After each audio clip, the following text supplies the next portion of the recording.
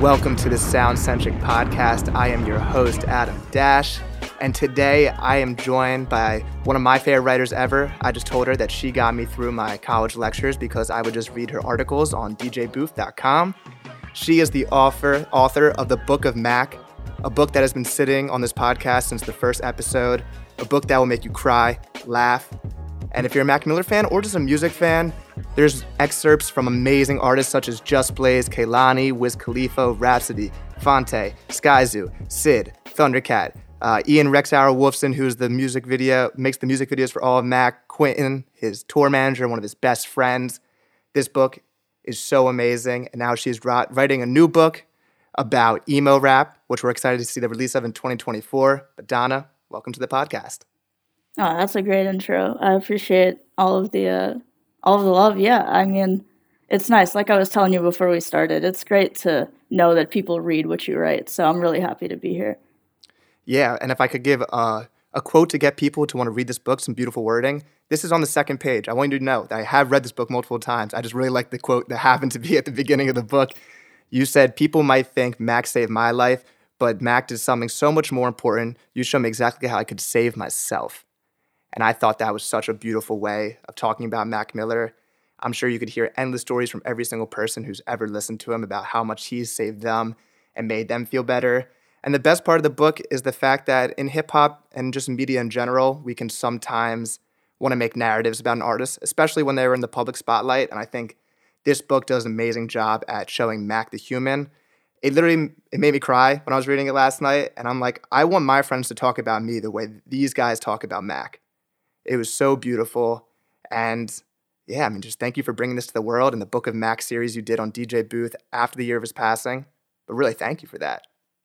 Yeah, thank you. I mean, it's kind of like I just had to do it, you know. It was such a grief response, obviously, because it was such a tragic, sudden death.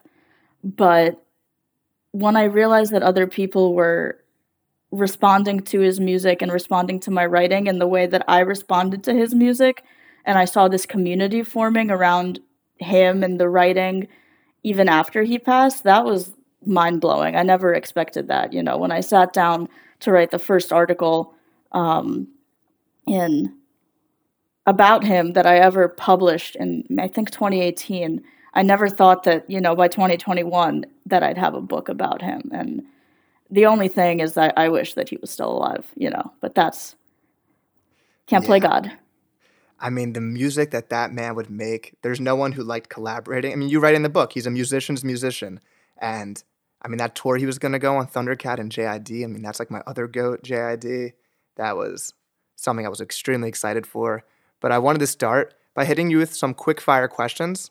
I'm going to give you a scenario and you tell me what Mac Miller song is good for that scenario. Mm-hmm. So, what song do you listen to when you just get up in the morning and you got to get going? Hype yourself up. Probably The Spins. That's such a good... I listen to that song when we get ready to go to family gatherings. I don't know what that says about me, but when it's time to get up and drive to wherever, that's the song I like to put on to get ready. It was interesting seeing when I was in college that every single party I went to, say it was 2 a week, every single party played The Spins at some point in the party. And the song must have experienced a huge boost after that. For me, I chose Dang.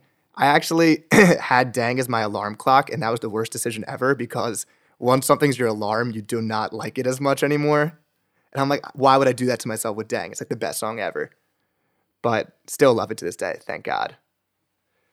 What song do you play when it's February, March, but it's a random 60-degree day, 70-degree day where you can actually wear a t-shirt? What song in that nice weather are you going with? Probably Stay. Stay is such a soothing. It's nice. You're not crying because the planet's dying and it's 60 degrees in January, which it is right now in Philly. Yep. Yeah, Stay. Final answer. I got What's the Use. I just love it. It just sounds like happiness. Yes, totally agree. What song do you play when the weight of the world is on your back? 2009. That is, self-explanatory, I think. That's just the one. Yeah, I literally sent a picture of that excerpt to my friend last night, who's another big Mac Miller fan, of how does one freestyle? I'm not even sure if you want to consider it freestyling, but to talk about the book, he went into a dark room and just did that very quickly, and every single one of his friends cried. How does one do that? Just pours out of him. It's just what he could do. It was crazy. I mean, I know that there's artists before and after him that have that ability. I mean, Wayne comes to mind. It's just like Hmm. it fountains out of Wayne like, "Oh my god, how is this man doing this?" But it's still amazing. It's just like so poetic. I don't even know how one would do that. For me, I wrote "So It Goes." That's one of It's a my good favorite one. songs ever. Yeah. And what song do you play when you are feeling nostalgic? Nostalgic. Oh my goodness.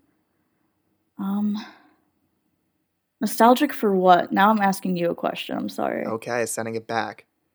How about nos- nostalgia towards earlier Mac Miller music? What is the one that sticks out to you? You kind of already mentioned the spins, but is there another one that's Yeah, Oy somewhat vey. I love that or song. they?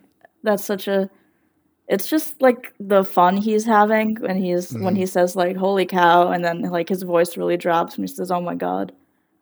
Like Yeah. that kind of joyfulness and just like the little ways he played on a track. I really love that. For me, it's Senior Skip Day, as I mentioned before. Just what a great song. Him talking about getting a bagel. I'm like, I'm doing that. I'm getting a bagel right now. Lastly, what is your favorite Mac Miller beat? It's got to be it's got to be Diablo, right? It's something on Faces. I think it has to be. Um Maybe I don't know, inside outside. Oh, that's tough. I feel like it is on Faces, but my favorite beat. Oh no. Insomniac. I'm just gonna go with what's Insomniac. right. Insomniac is the right answer. I was just playing that at the gym. Shout out to Rick Ross.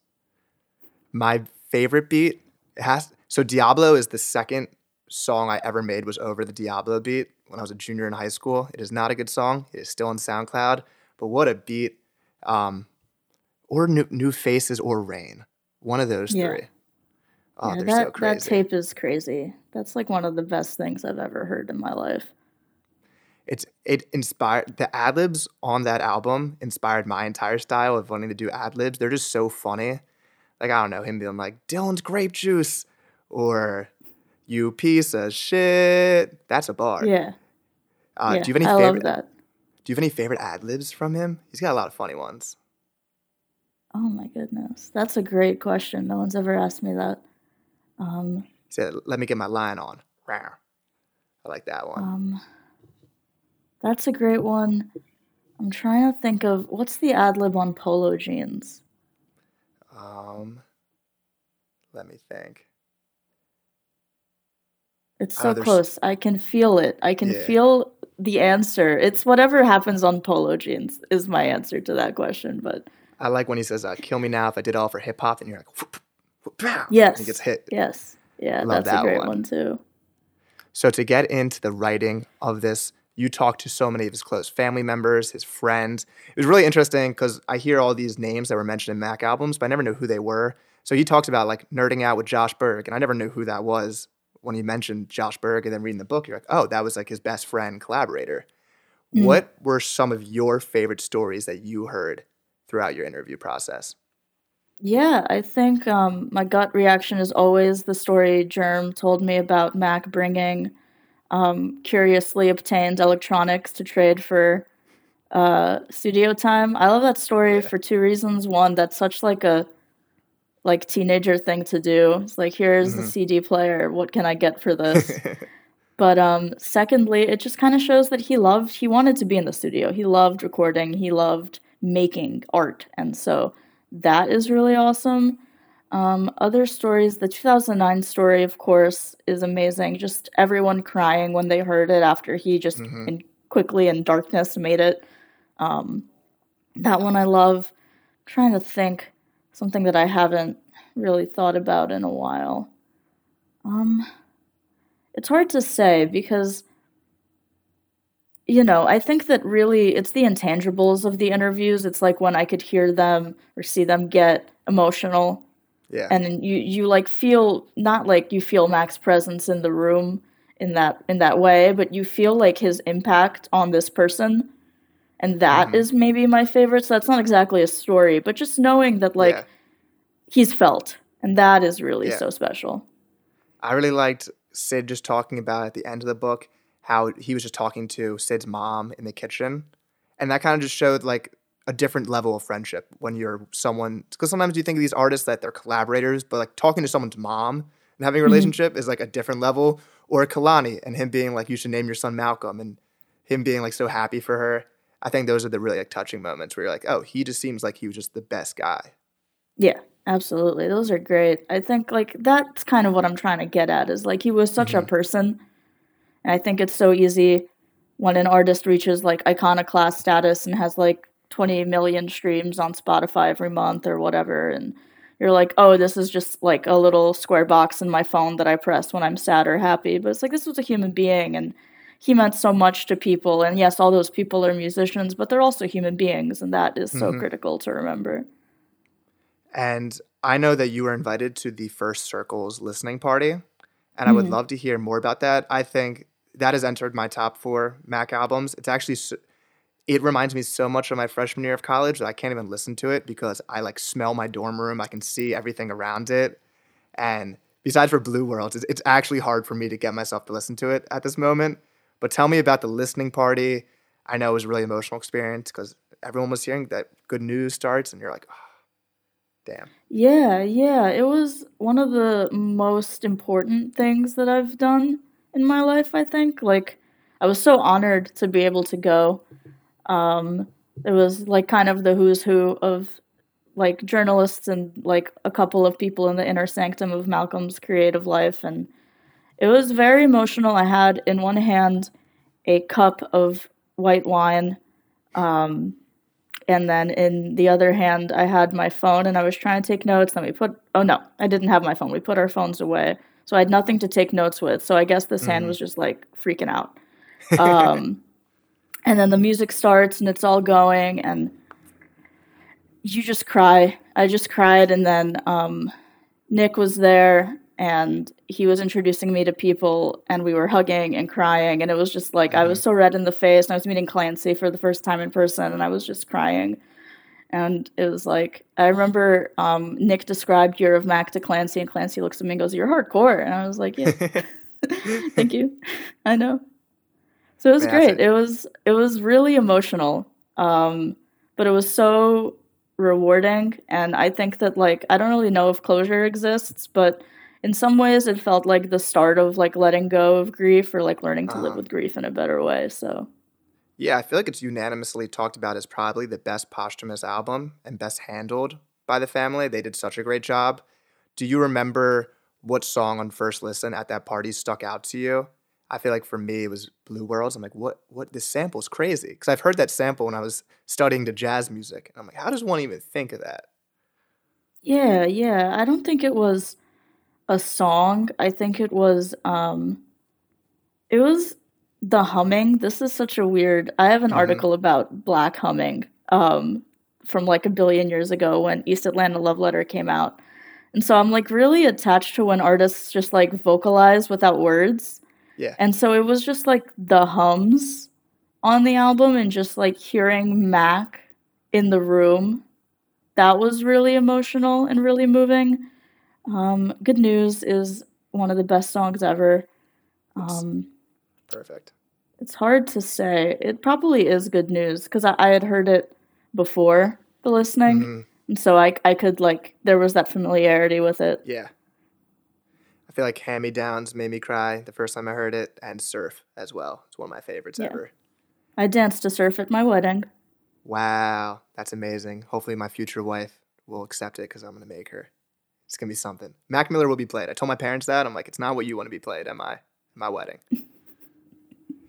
But I think one of the really cool parts, because from a civilian point of view, you think that an artist just makes the album how the album is. Maybe there's a couple throwaways, but the cool part about hearing you talk about Swimming in Circles was that they had all these songs from like years previous, and they were kind of just bulletin boarding, like trying out which songs sound best together. What was like your research process? Like, what was your reaction hearing that? Like, oh, this was going to be on Swimming originally, but then they're like, ah, it doesn't work. Like they wanted was it Hurt Feelings or Self Care? Someone was Mm. like, do not put that on the album. It doesn't work. And now it's like the biggest song on the album.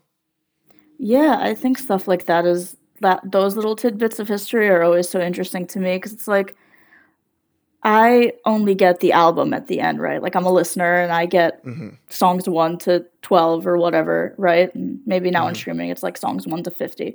But that's all I understand. And so to get the behind the scenes look of like, oh no, there is all of this other stuff that goes into it and knowing that these albums were made in tandem, it's so interesting because it's like I'll never know the true machinations of what makes a song a swimming song and what makes a Hmm. song a circles song.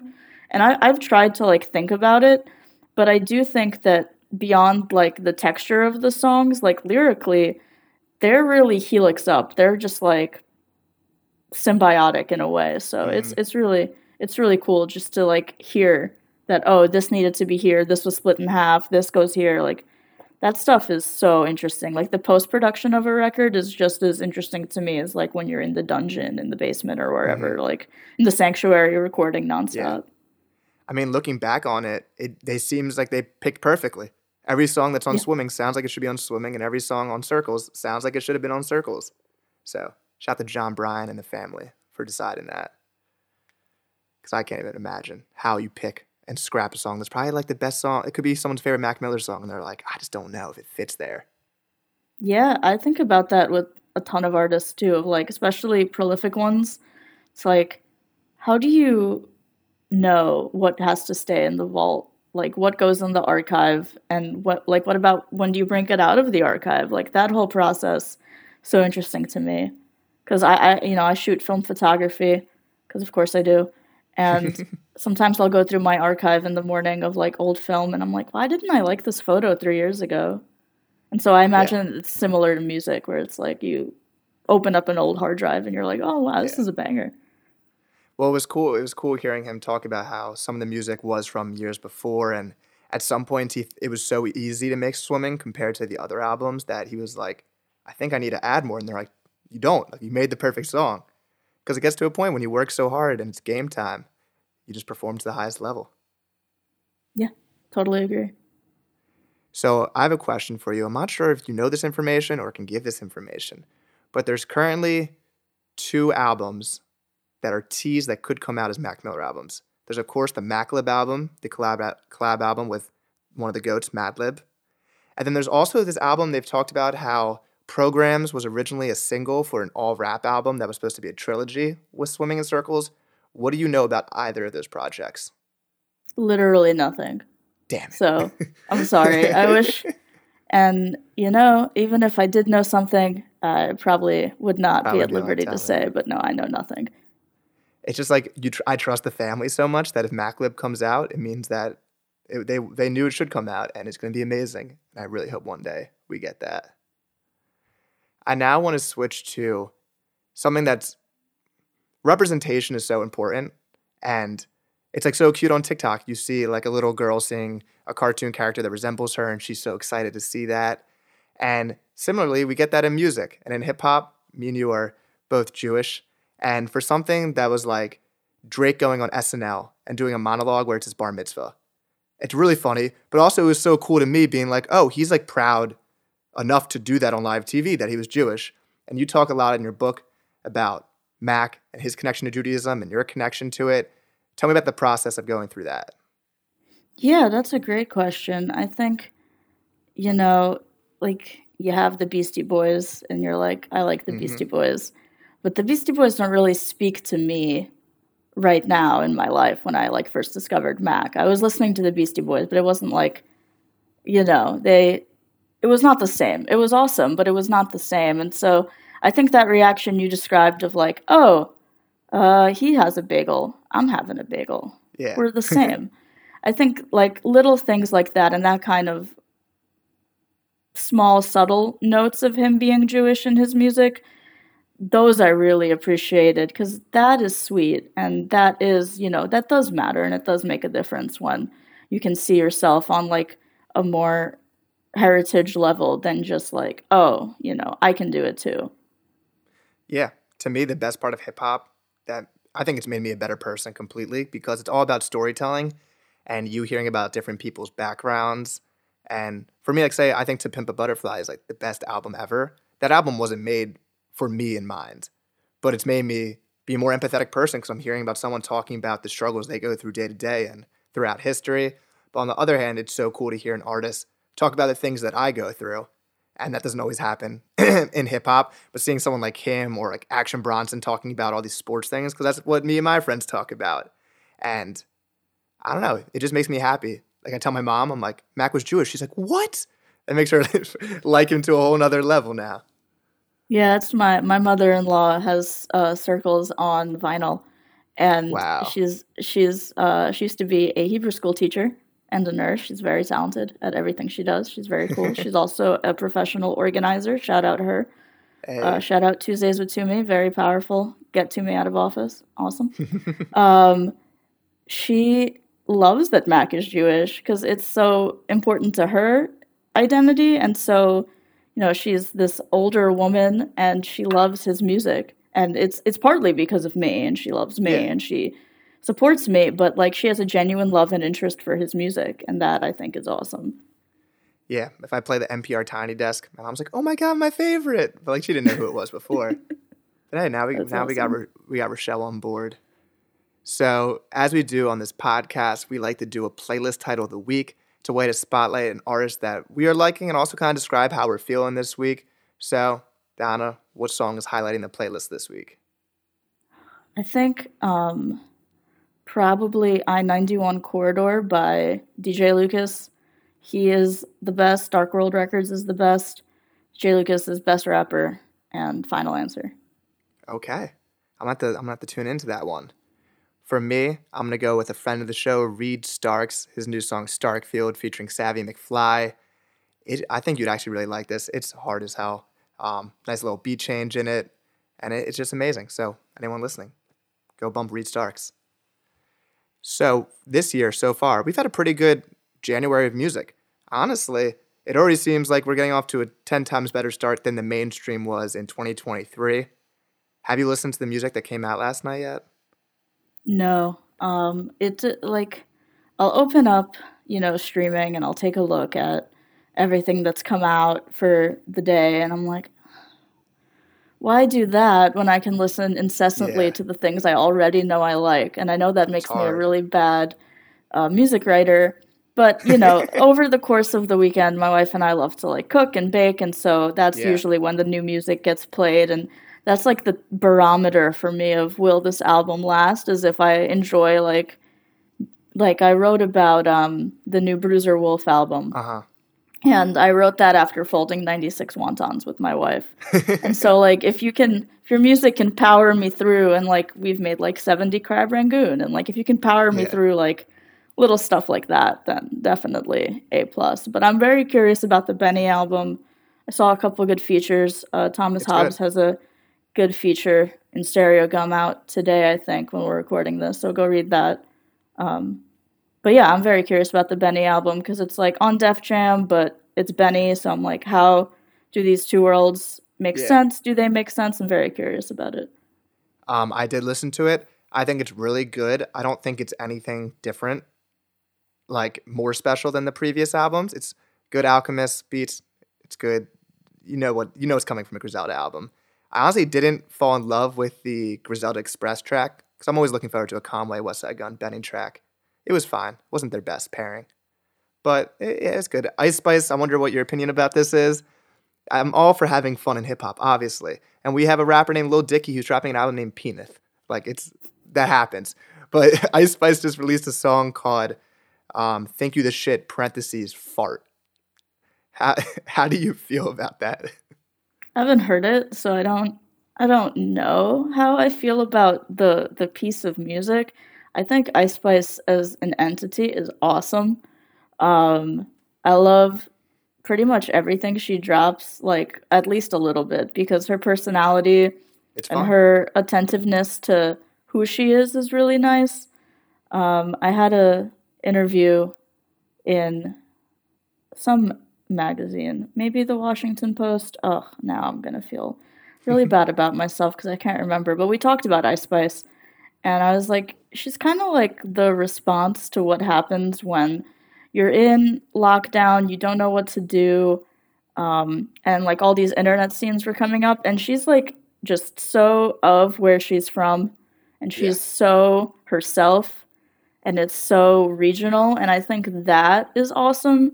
So Ice Spice gets a thumbs up from me. That song, no idea, no clue what's going on there. I think she's really good. Like she makes very fun music, but I think including fart in the title, like she's really good at marketing too. I think that was just a step too much in the comedy direction, and I don't think she wants to fully be like a Lil Dicky type rapper. Like she Yeah, wants to be I a mean fun they're rapper, but that was like a little too much on the funny side than the music side. it's like when like Wendy's tweets like it's a person. And Yeah, you're to me, like, or no, you're just Wendy's. yeah, it's funny. The Axe Body account has a lot of great hip hop takes. They're on like they're Yes. whoever the admin is like really loves underground hip hop, and he's all over. That's really interesting how brands have started doing that. And Yeah, Nutter Butter brand has a marketing is crazy. Nutter Butter's a freak on Twitter. He's he's nasty. Have have there been any other albums of 2023 that or 2024? Damn, that have sparked your interest? I really liked the Boldy James project. That one did it for me.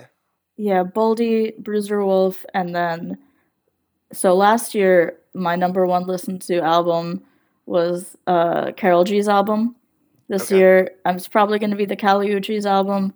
That's just like my favorite thing to cook to and clean to and bake to, and just like from having a drink and just talking with my wife, like that album goes on. She loves Kali, she loves Carol G, and my wife is so interesting because she's not like a music head, but she Hmm. has music opinions. Like she's alive, Yeah. so she likes music.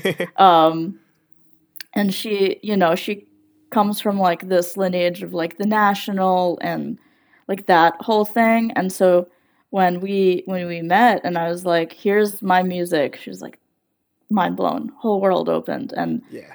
I probably could stand to let her pick the albums more, but she doesn't like that. When I ask Yeah. her what she wants to listen to, she's like, I'm like, okay, Yeah. Carol G it is. My brothers are like, you have to stop looking for a girl who likes Smino. Like, there's other things that the person can like. I'm like, I know, but if they like Smino, that's a good sign. Or if they love Jermaine, I'm like, you love Cole, but I might be having my expectations too high right now. There's Not sure. more to a successful relationship than if they like Music taste. Smino. Hey, I'm learning that slowly, slowly. Also, are you a fan of Jordan Ward? That's probably the most talked about artist on this podcast because I'm obsessed with him. His Yeah, album I've heard last year. I've heard I've heard a bunch of tracks, but not as hip as I should be, I guess. I'm such like a I have, because I'm working on one book, I'm working on a third book now, and so when I'm like in research mode, which I feel like is all the time, unfortunately, I'm Hmm. only listening to that and then like what I'm showing my wife. Yeah, So thumbs up to Jordan Ward, but should spend more time with Jordan's music. it's so good. Definitely suggest it. So back to the book of Mac. Craig Jenkins had a quote. I don't have the exact quote written down, but he was talking about how it's unfair to go through all of Mac's discography now and read it as some like prophet of a death in the future because he does talk about death, but it's not fair to go through and be like, oh, this was like he was always talking about like it was bound to Mhm. happen. So how did you balance going back through his lyrics and having to dissect his lyrics, but also not reading too much fully into it? Yeah, I think that's always going to be a challenge for me as a writer, and my editor Jacob, shout out Jacob, very talented editor. He is so good about like making sure that I never overstep the line between like analysis and conjecture, Hmm. and just having like the insight for like there were so many hours of interviews that didn't make it into the book, and so having that whole context in my mind of like swimming was made during the happiest, healthiest Malcolm. So it's hard Yeah, to listen to that and then think of it as like, oh, this is the future of his death. Like it's hard for me yeah, to do that, but definitely I understand. I think people do that because they want to feel better, because like a sudden loss is so unexplainable and it feels hmm so unfathomable. So they're like, oh, well, maybe if I could just make this mean something in the lyrics, then I can feel a little better about how sudden the grief is. Yeah, I think that swimming's such an interesting point because it does. If you never read your book or knew much about Mac's life, but you knew about the stuff that was in TMZ, you'd be like, oh, like this was gonna happen no matter what. But then you read the book and you find out that that was the health he's ever been. He was going to the gym, and this was just like just a screw up. Like it really Yeah. just sucked. And I don't know. It's sad for people to have this opinion of him, and when they read the book, they'll find out that this was like the best dude ever. Yes, absolutely. So let's go and talk about your new book you're writing, the Book of Emo Rap. I'm curious where that starts in like the history of hip hop. Like who are the people that are focused on? Because my first thought is like Lil Peep and like those type of artists that were emo rap. But I'm not sure is someone like Kid Cudi considered emo rap, like an OG Kid Cudi? But yeah, tell me more about the Yeah. book. Yeah, so Crybaby, coming out this year. I don't have a date yet, but when I do, everyone will know about it because I won't shut up. That it's like interesting because the introduction I start with the song The Message, and then I talk about Ghetto Boys, and then I talk about Atmosphere, and I talk about Cuddy, of course. I talk about Wayne. I talk about Young Lean. Like I don't want to give the whole Yeah. table of contents away, but I think that like it posits that all rap is emotional, and so it's like it doesn't approach it from this perspective that like there's no emotion in hip hop because that's crazy town. Hmm. But there is like this tonality to emo rap that when you hear it, you understand like this is an emo rap song and this is something else. So while I don't think that like the message is an emo rap song, I do think that it foregrounds what emo rap becomes in the same way that like Mind Playing Tricks on Me foregrounds Hmm. what emo rap becomes. And then like Cuddy always talks about how Ghetto Boys inspired him to make Day and Night. So Hmm. the I connections mean, are there. I feel like Soundtrack to My Life was one of the probably my first favorite song ever. I mean, it's just the best song. Then, for some reason, Ghost came into my playlist way later after first hearing Man in the Moon too. But Ghost is one of my favorite songs ever. But what prompted you to pick this as the next venture for a book? Um, I had a dream about it. It's how I Okay. write everything. It's actually how I make most of my decisions.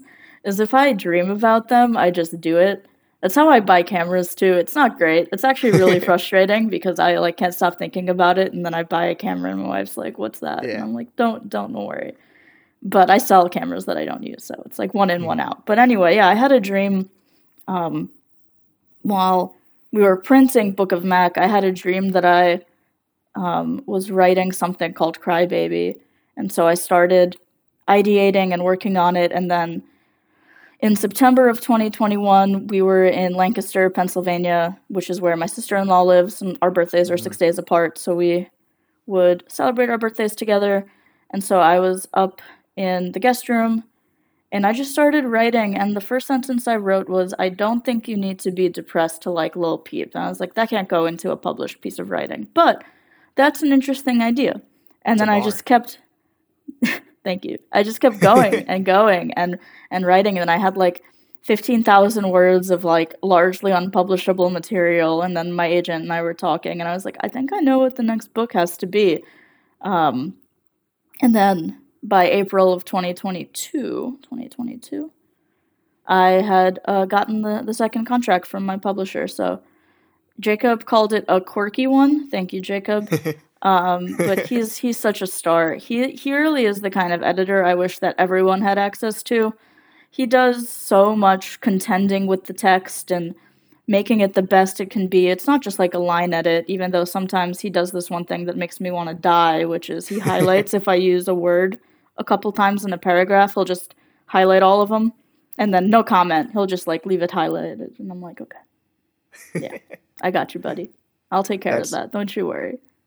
That's so funny. And the really cool part about music is that you do like what you said about Lil Peep. You don't need to be depressed to listen to Lil Peep. It is interesting that we listen to music even if we don't necessarily have been through that emotion. For example, I've never been in romantic love before, and it's really exciting for me because I do listen to love songs and I like love songs. But it's exciting to think in the future when I am in love that these songs are going to completely unlock something different in my head and will mean something so much different to me. Same thing with a song about loss. If you never lost someone, it's a really nice, beautiful song, but then you lose someone and you're like, whoa, this is just Yeah. cracking something way different in my head. It's so true. I think that the best music takes your brain and cracks it open like an egg into a frying pan. And we all Therapy does listen. that too, but you know, Yeah. one is more accessible and cheaper, but you know, everyone should go to therapy if you're Yeah. able. Shout out to my therapist, Bernie, the goat. We all listen to music in a different way. And it's interesting that some people focus on the drums, some people focus on the lyrics, some people focus on the ad libs and melody. What do you focus on your maybe first listen? If the completed work makes sense as like a body of work. So I don't listen to playlists. I'm totally a Luddite. I've never like sat down and made a party playlist. Like I listen to albums, and if people come Yeah. over, I'm like, these are the albums I will play, and this is the order I will play them in. Maybe that's kind of a playlist, but anyway. So Yeah. it's like, does the sequencing make sense? Like, Uh huh. does it make sense that track 3 sounds like this and then track 7 is like this? Like, those are the things I'm thinking about. It's a lost art of sequencing Yeah. albums, especially since if you're an independent artist, you kind of have to put your big songs at first because you got to keep people locked in. But it's interesting, like a song like Insomniac doesn't really fit musically, I feel like, Faces as well because it kind of just this random trap beat in the middle. What's your opinion on that? I think it's different because Faces is a mixtape, and I know Yeah. that's such a cop out answer, but in my No, I get mind, it. if you're telling me this is a mixtape, I have different expectations and understanding of what's going on versus like this is a capital A album. And I Yeah. do think that Malcolm made capital A albums for a majority of his career. Obviously, you know, the older stuff, Class Clown, that was not a capital A album, that Yeah. was a mixtape. But Mm-hmm. I think that would be my answer to that, but it does stick out. It totally sticks out like a sore thumb, but I love that song Yeah. anyway. Nah, it's rowdy. Rick Ross walking around naked with his chopper. It's the way. So now my next question is about the current state of journalism because in the past week we have seen Sports Illustrated lay off people, we have seen Pitchfork lay off people. I saw the LA Times, and I'm sure there's way more. What are your thought process on the current state of journalism and what does journalism mean to you and having like these foundational websites and physical products that are so important but now are kind of dying away? Yeah, I mean, it's incredibly sad that like tech ghouls absorbed everything that is important, disregarded the worker, and then threw them all away because they didn't see the profits that they wanted or they weren't creative enough in how they monetize things. I think the whole monetization strategy for digital media is dead. I think that the ad market died and is never coming back. And instead of doing anything to protect the worker, we have just thrown the worker away. And I Mm, don't know what the answer is. I am not a business person. Maybe that's a good thing because I could think of a more creative answer than laying yeah. off what gives my website value or my Yeah. paper value, etc. But it just sucks, man. And it sucks because, like, I have young writers who email me and they're like, I want to write. I'm like, that's beautiful. And I don't know what to tell them. And I don't want to be defeatist at all because I think that when you lose hope, the ghouls win. I think I tweeted something to that effect Hmm. earlier this week. But I think it's so hard because it's like you have to have incredible privilege to be able to start in freelance writing now. And if you don't have that, like you won't be paid what you're worth. And that's really hard. And I don't know how to steer someone. I can tell someone 100 times what makes their writing good or bad. I can give them an edit, but the machinations of the business, that's so hard to tell someone like, yeah, this is good. But then like kind of every industry's crumbling. I saw almost Yeah. 2,000 people were laid off at Microsoft, and it's like Yeah. it just sucks. It just sucks. I wish that it were better. That's kind of Yeah. the short answer. I wish it was better. Yeah, Spotify laid off people. As someone who's currently on their first career search for some in the music industry, it has been a bitch. It has not, to put it simply, it has not been the most fun process. But like for me, I mean, growing up, Sports Illustrated was such an important thing. Like seeing your team on Sports Illustrated at the library was the coolest thing. And then I mentioned in college, I would just be reading DJ Booth and Complex articles. Like something I think really cool that Complex does is the hip hop, like the Rapper of the Year award, because I think it's Mhm. such a good part of history. It's hard to go back and maybe some of their 90s stuff's wrong because they're doing it 20 years later. But I think it's such a good mark in history because I don't know, they chose DaBaby as the best rapper. And you might forget that there was a time when DaBaby was the biggest artist for a whole year. And there was a time where Lil Baby was the biggest artist of the year. And like those types of things, I think they're so important for history to like have that documented it. Yeah, I'm such a believer in the archive, and to bring it back to Crybaby, I end the whole book with this long chapter about an artist and the question of the archive and what do we do and like how do we keep things alive. And that's why I think fan pages are so interesting because like they serve as archivists and they're like cataloging leaks and loosies and collabs and they're keeping them in these beautifully maintained drives and sharing them with new fans and old fans, and that is so interesting because that's like this crazy unpaid labor that people are doing because they love the artist. Yeah. And I talk about that a lot in the book of like that's a big part of what makes music in the 2020s so interesting because that's not unique to emo rap. I mean, there are fan pages for every iconoclast artist, but it is really interesting how fan pages you'd think would to catalog music, it feels like more of a phenomenon for an artist who's passed, but the way that like Bones fans treat Team Sesh's work is very interesting because they act like it's Bones has passed, but he's alive and well and like 97 albums deep, which is beautiful. But they catalog the work as if he were no longer here, and I think that relationship is so interesting. So a big part of the book is about that too.